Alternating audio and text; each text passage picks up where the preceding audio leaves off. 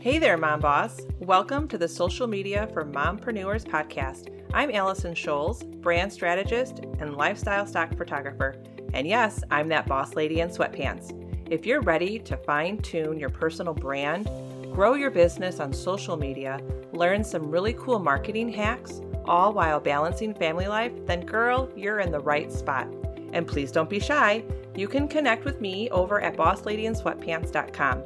If you're ready for today's show, go ahead and hand out the kids' tablets, open those juice boxes, grab your coffee, and hide in your closet. It's time to dive in. Before I dive into the goodies on today's show, I want you to know something. When I first started out in business, I definitely had no idea what a personal brand was. Heck, I never heard of it. I simply thought my business would be represented by my logo, my website, and my digital products. I was wrong. Big time. If this is where you are right now in your business and you hear so many others talk about personal branding, but you don't know how to make that shift in your business, then today's show is definitely for you. Grab your pad of paper and pen and let's talk personal branding. This is episode number 2, 5 essential elements to craft your personal brand.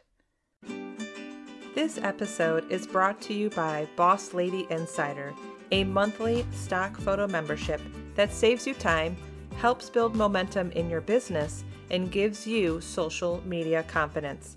You can access the membership today at bossladyinsweatpants.com. So what exactly is a personal brand? First, I'll start out and say your personal brand is not your logo or your website's pretty colors. And don't worry if this is what you thought branding was. I did too at one point. Yes, a logo and colors are important, but what you have to realize in today's modern social world, a personal brand is you and what you stand for. Basically, it's the experience you give your followers or your audience. Your brand is your overall reputation. It's how your audience feels after they've interacted with your content, your website, your Instagram account, your Facebook Live videos. Your personal brand is reflected wherever you show up. If you're a blogger and you release a new blog post every week, your personal brand is in your blog post. If you do videos and upload them to YouTube, your personal brand is there. If you are great at writing and you email your list often, guess what? Your personal brand is reflected in those emails too. Everything you do, how you speak, how you act, how you write, and how you show up is your personal brand. Have you ever heard the saying, your brand is what people say about you when you're not in the room? So think about it. What do you want people to say about you when you're not in the room? Right now, I'm going to help you discover and fine-tune your personal brand. If you need to, pause the show and grab your paper and pen because this is good stuff. All right, so here is the first step in fine-tuning your personal brand. What's your story? Dig deep into why you do what you do and how you can help others.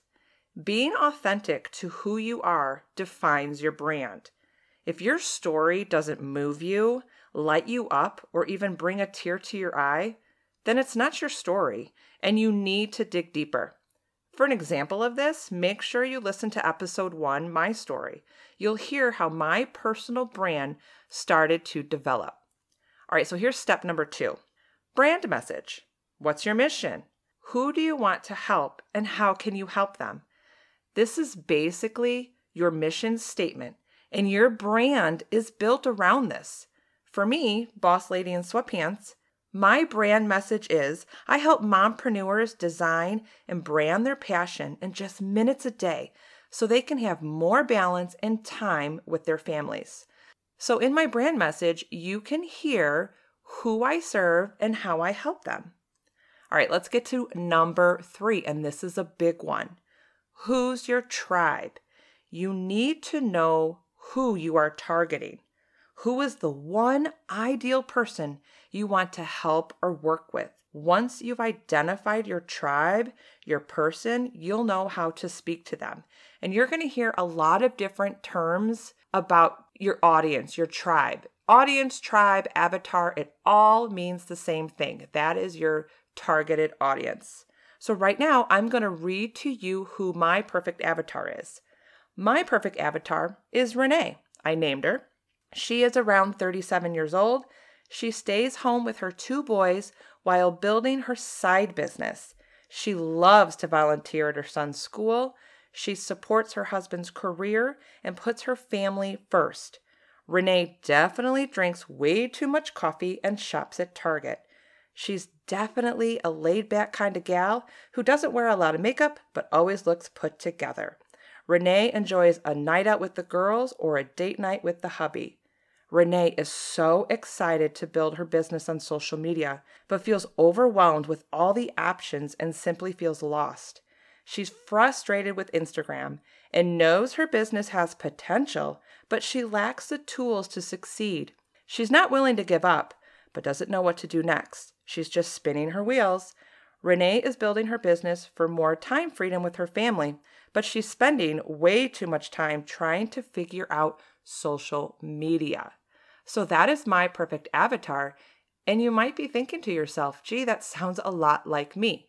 So if you're a lot like Renee, well, guess what? You are my target audience.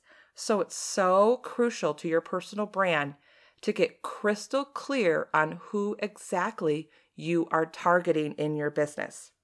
All right, so let's jump to number 4, content. Now, a lot of people will get a little overwhelmed or confused with content. So here is the best way to come up with content. You need to figure out what your tribe wants for you. A lot of business owners will flip-flop that, and they will create content that they think their audience wants.